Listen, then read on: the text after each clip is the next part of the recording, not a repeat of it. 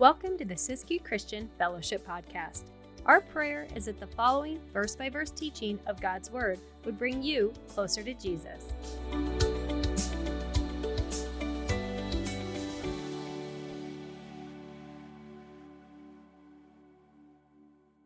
All right, so Psalm 86 is a pretty sweet psalm. It really is.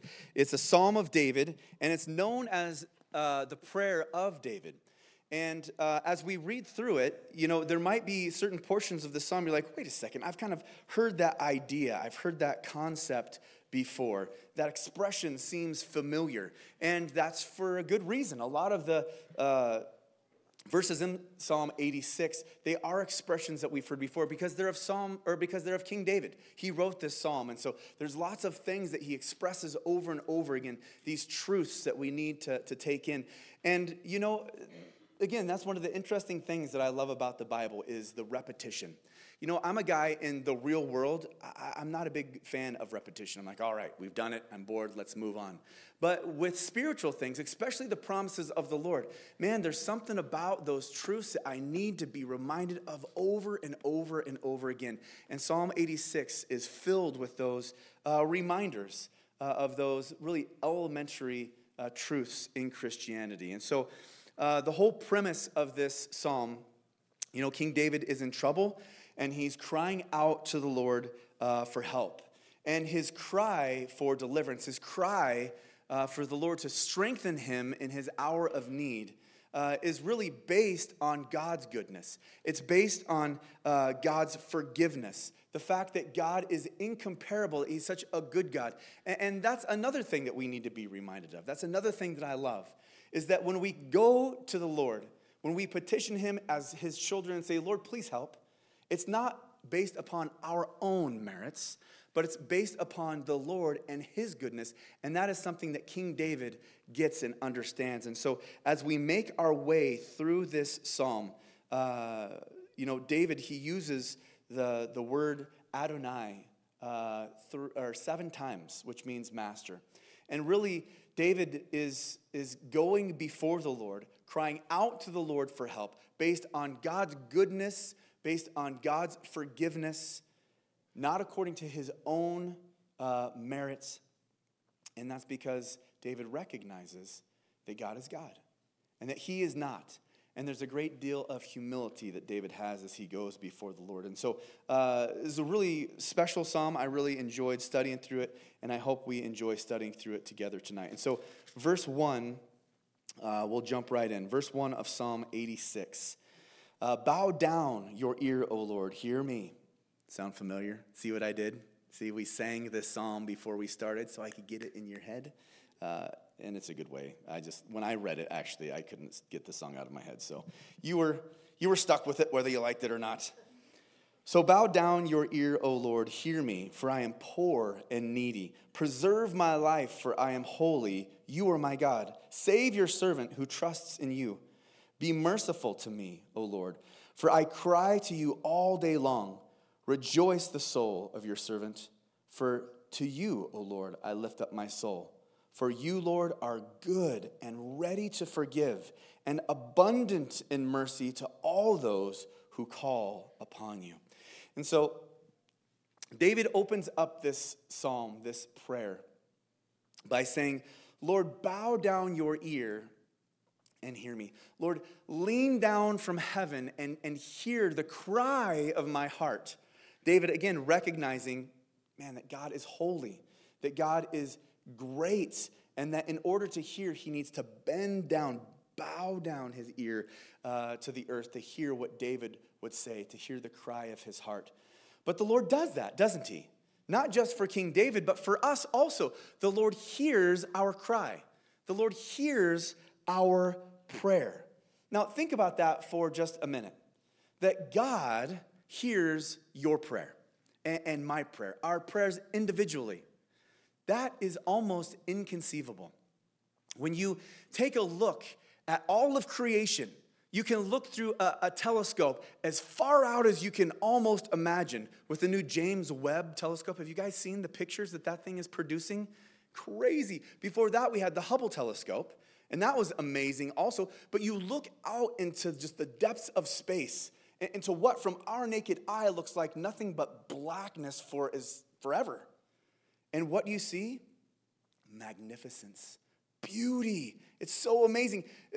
Step away from the telescope and look into the microscope, and that seems like almost an infinite universe too. It just keeps going and going in this little myopic into a subatomic level. And you say, wow, look at this, was made with artistry and beauty and with purpose. And the creator of all of that has time to hear from little old me and little old you. And he doesn't get our prayers mixed up. He doesn't get weary. He's not like, oh, what do you want again? The Lord, he hears our prayers. He hears us when we pray to him. Why? Because he cares, because he loves us, because he desires a relationship with you and me.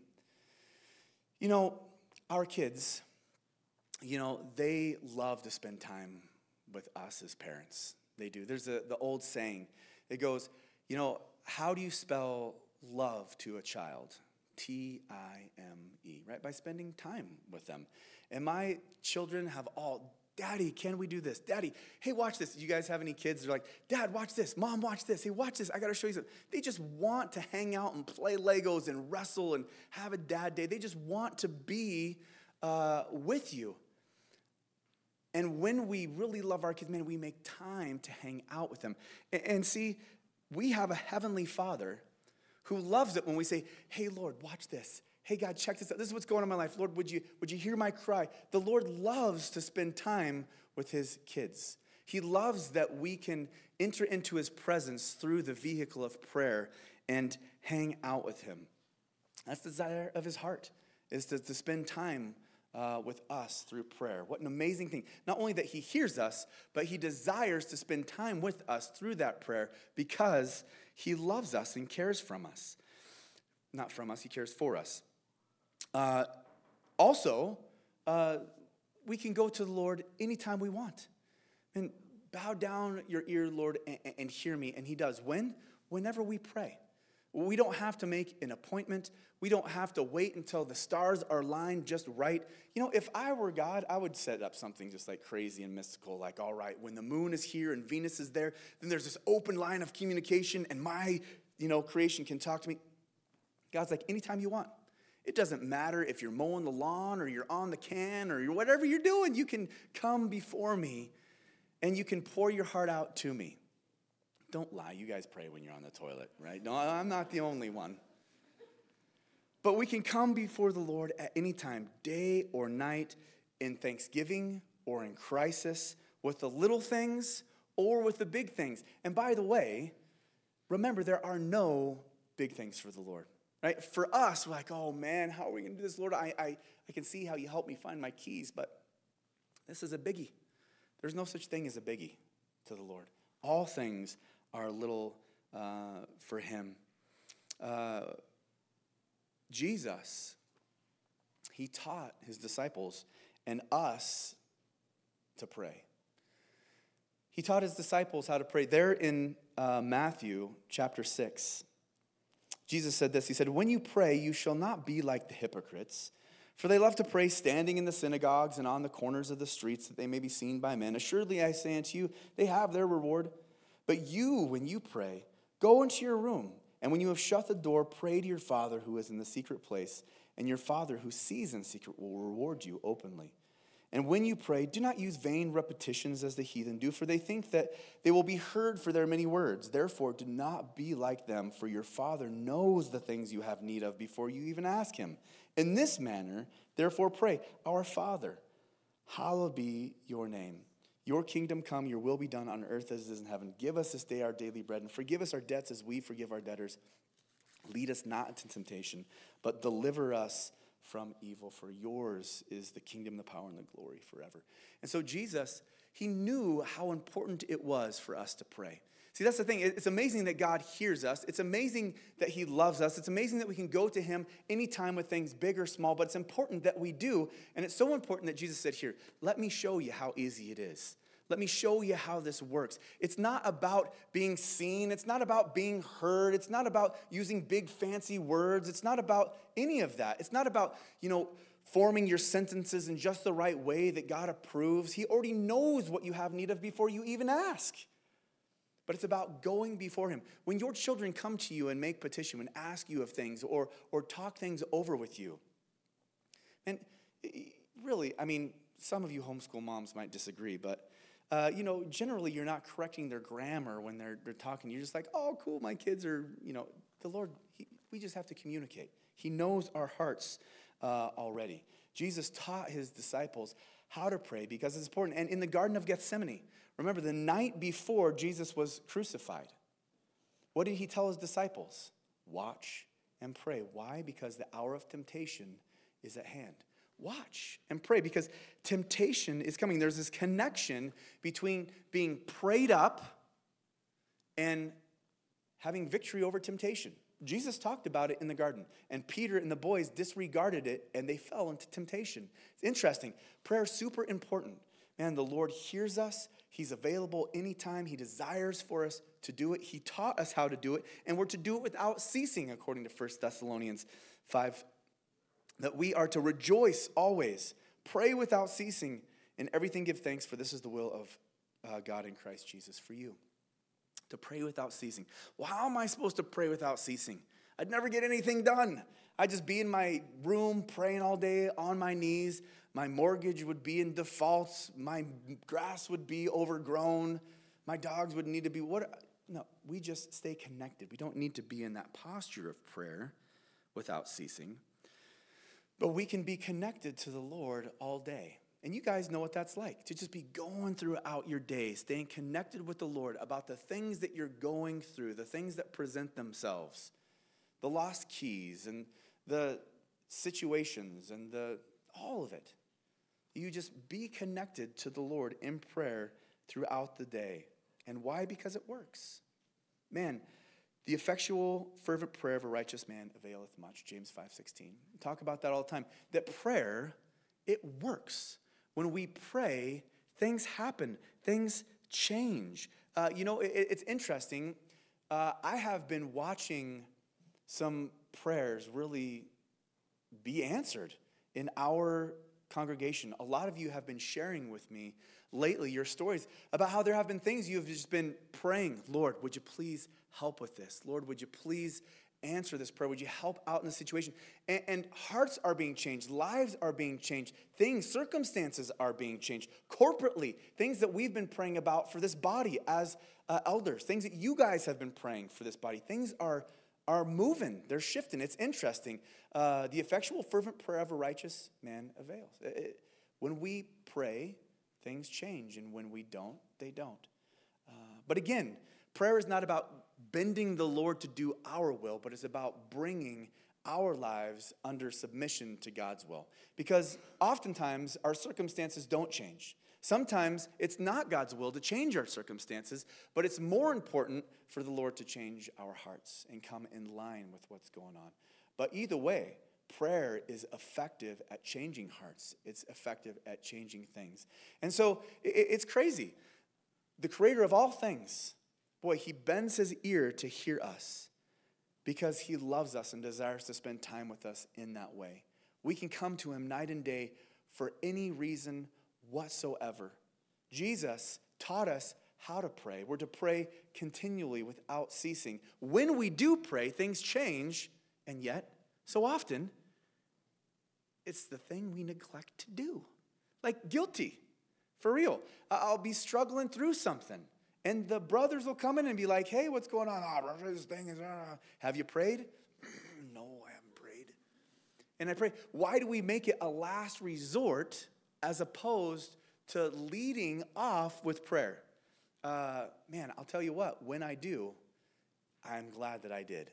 And I would encourage you too. So David really starts out this prayer which is saying, Lord, bow down your ear and hear me. And what a wonderful thing it is that we know that the creator of all things, he does hear us.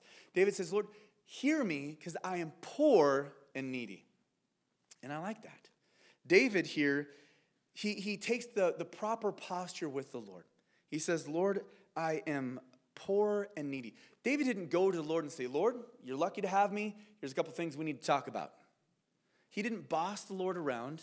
He didn't command the Lord to do anything. He went to the Lord with hands empty and arms open, recognizing that, man, he needed the Lord, recognizing that the Lord was in control and that he was in God's hands.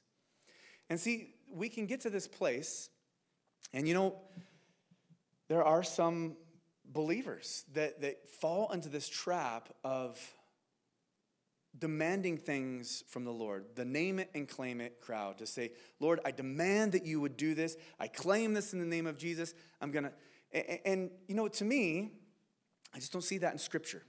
This idea where we are bossing the Lord around and saying, this is what I'm claiming, this is what you will do. And I understand even when we claim God's promises, well, I'm claiming God's promise. But imagine if your children treated you in that manner. Imagine if your little boy walked up to you, like, I have an agreement with my kids. They know I'm going to feed them. They know I'm going to clothe them and buy them things and put a roof over their head. But imagine if your children came up to you and just said, I demand that you feed me. I'm claiming that you feed me right now. I'm claiming the promise of a nice bedroom, and I demand it right now. You'd be like, someone needs to sleep in a tent for a little while. You know what I mean? And so it's not that those promises aren't real, but we're to approach the Lord with reverence, with respect.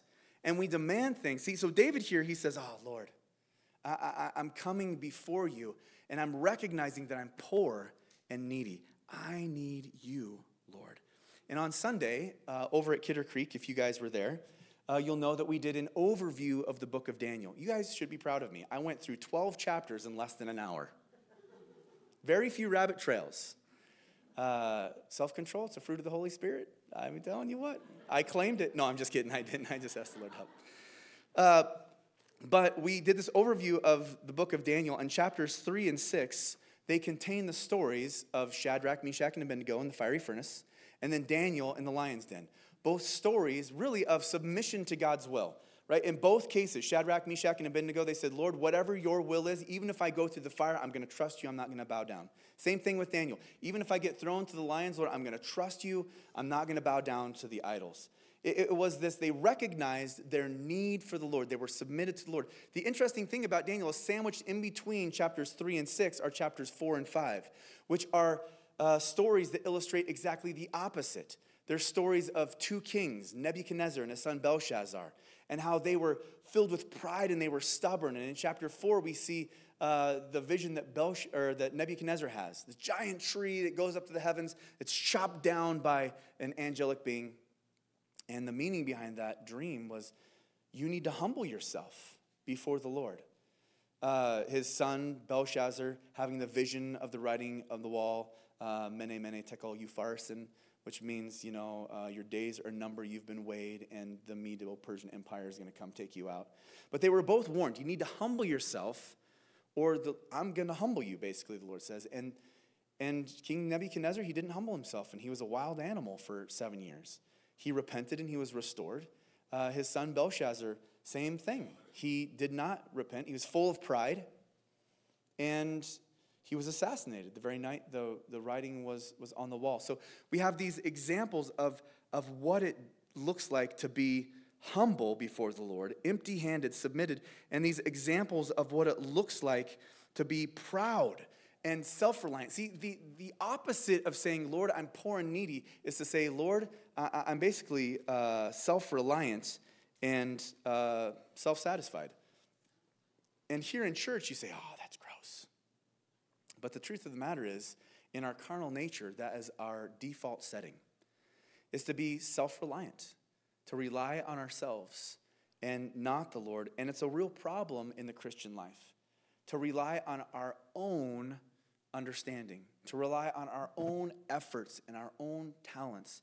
It was a problem in the early church, and it's a problem today. The early church, they dealt with this, and Jesus had something to say on the matter there in Revelation chapter 3, in verse 14, to the angel of the church of the Laodiceans. Remember, Jesus wrote letters to all these different churches representing the actual churches in that region during that time, but also representing the different church ages. I wouldn't die on that hill. There are some things that are a little out of place, but overall you can kind of apply that. But we can apply the lessons to all those churches to ourselves. And the lesson to the Laodiceans, Jesus says, these things, says the amen, the faithful, the true witness, the beginning of the creation of God, description of who Jesus is. He says to this church, the Laodiceans, I know your works, that you're neither cold nor hot. I wish you were cold or hot. So then because you are lukewarm and neither cold nor hot, I will vomit you out of my mouth. Because you say, I am rich, I have become wealthy, I have need of nothing, and do not know that you are wretched, miserable, poor, blind, and naked. I counsel you to buy from me gold refined in the fire, that you may be rich, and white garments that you may be clothed, that the shame of your nakedness may not be revealed. And anoint your eyes with eye salve, that you may see.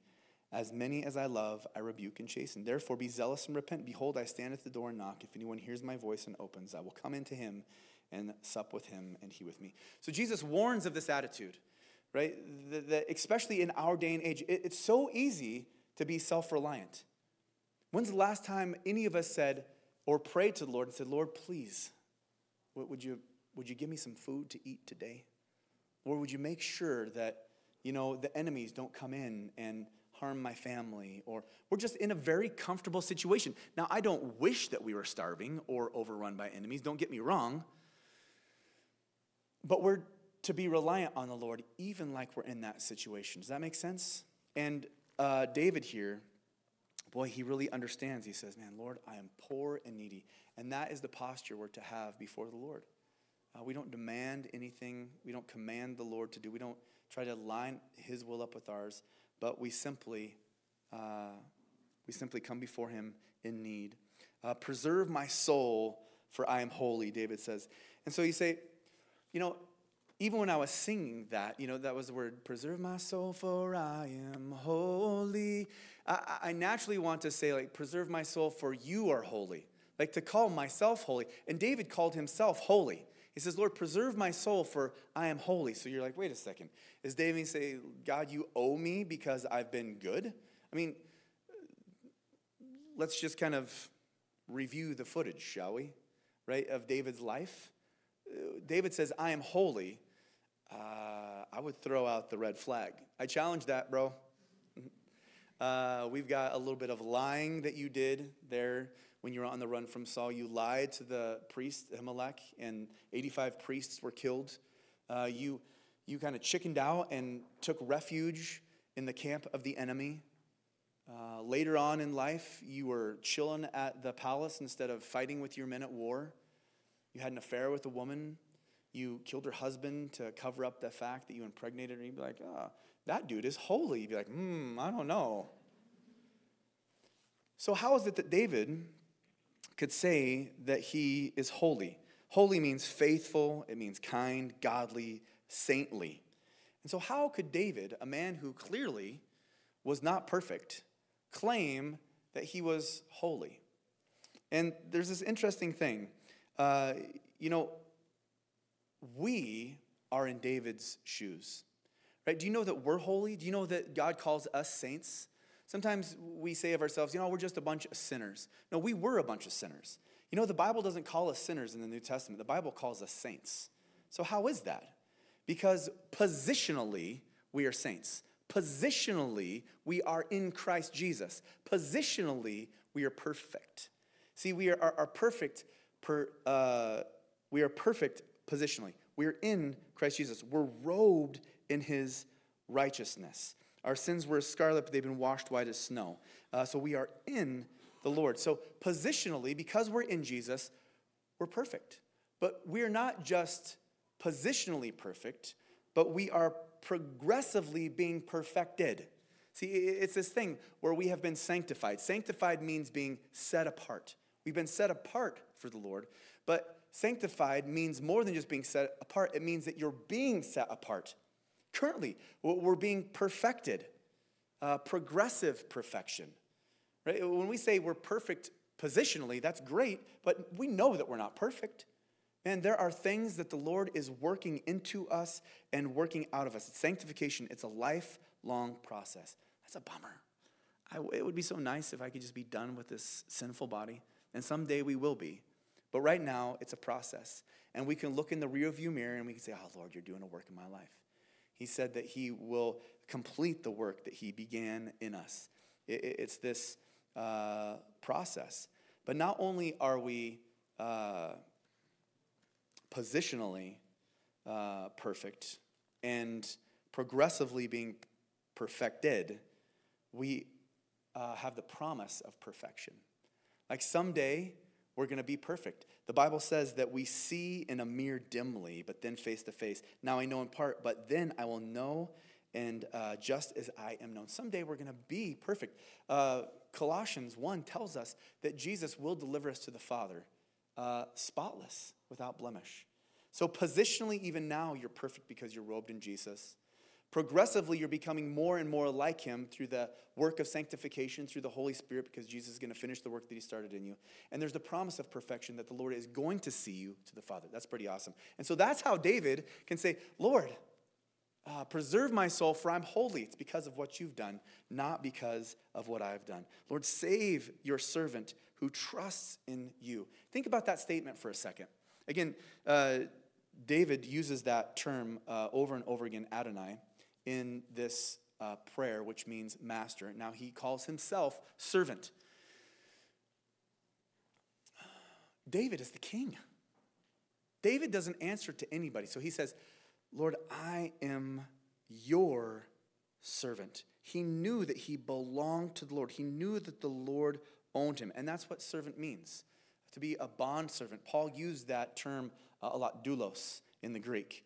It means to be a slave. It means to be owned, that you belong to another individual. The Hebrew word for bondservant is abed, and it has a similar connotation that you are in servitude, but ebed has with it this allowment for an indentured servant to become a bondservant voluntarily, that at the end of your term, whatever.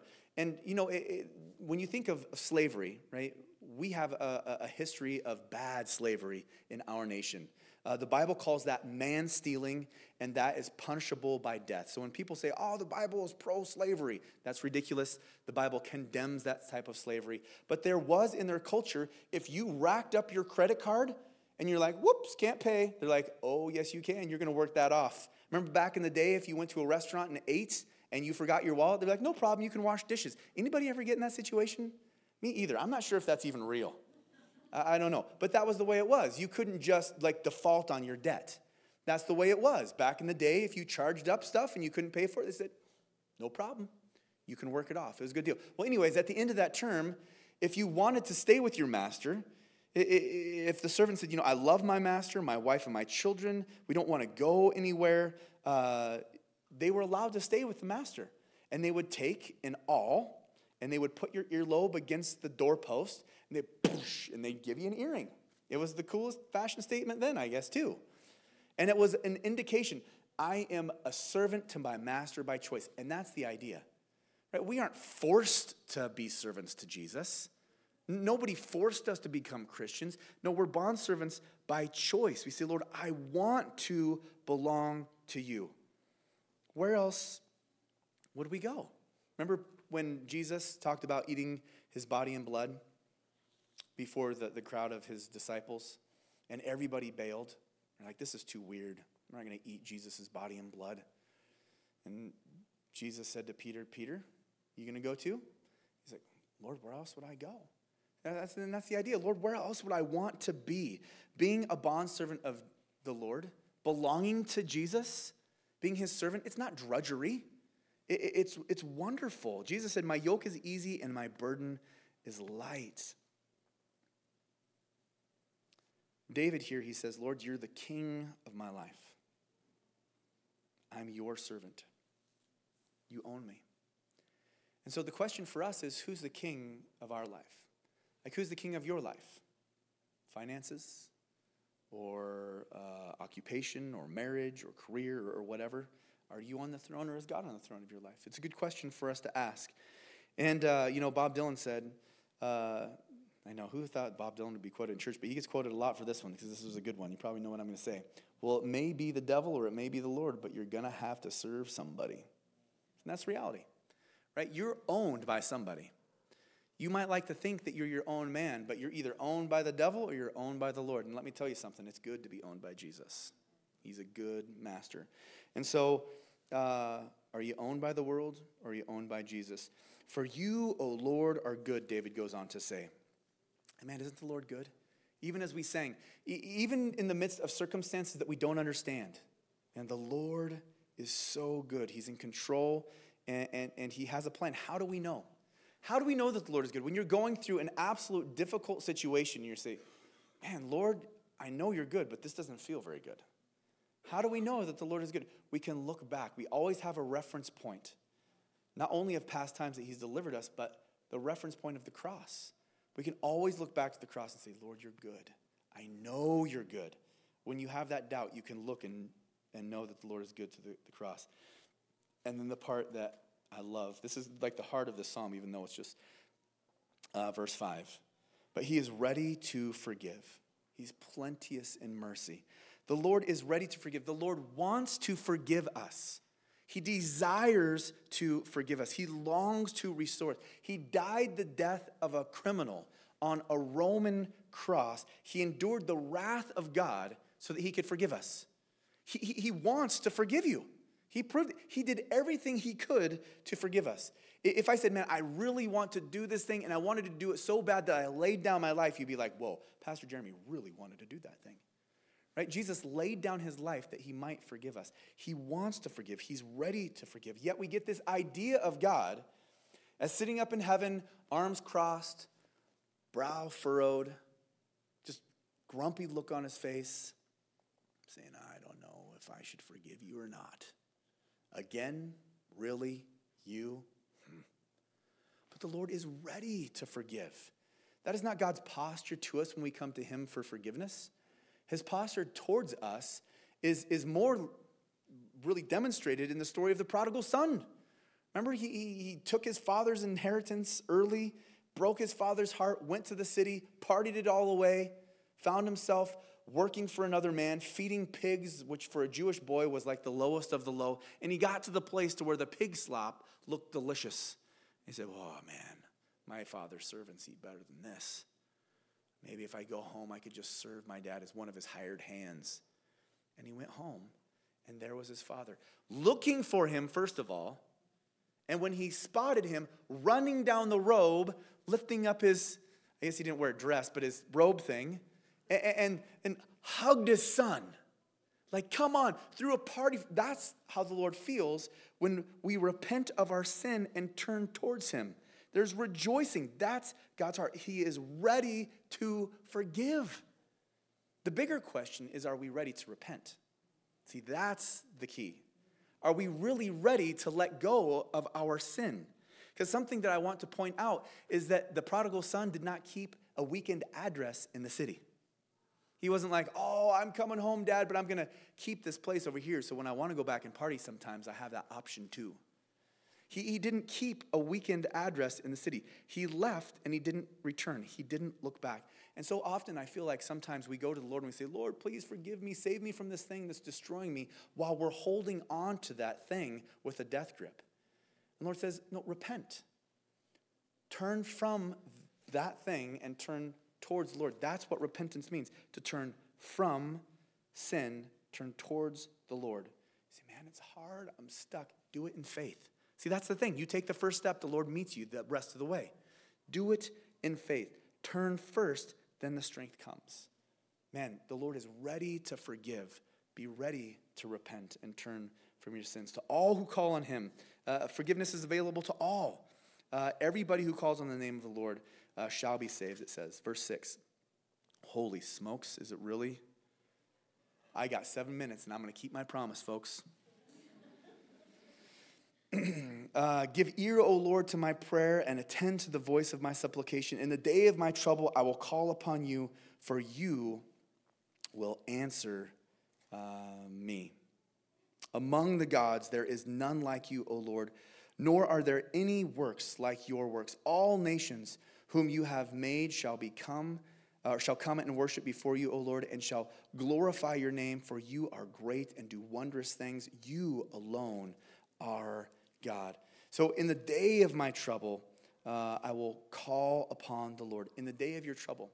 Man, when things are going crazy, who do we call upon? Do we call upon the Lord? Or do we call upon our own resources? Man, I hope we're calling upon the Lord. Then David's here, he gets into this. Among the gods, there is none like you, O God. All nations whom you have made shall come and worship you. And so David, he talks about how the Lord is greater than any other God that there is. And so we talk about that. Is there other gods? What does this talk about, other gods? Well, there are other false gods, and that's the key, false. I think the gods that they dealt with back then, Molech and Ashtaroth and Mammon and all of these different idols that they worship, that really, if you think about what they represent, are alive and well today. Ashtaroth being the goddess of sensuality and sexuality. I mean, pornography is a $91 billion industry. The way that we treat sex in our culture is abhorrent to the Lord. Molech, they would worship their children upon the red-hot burning arms of this idol in the name of convenience.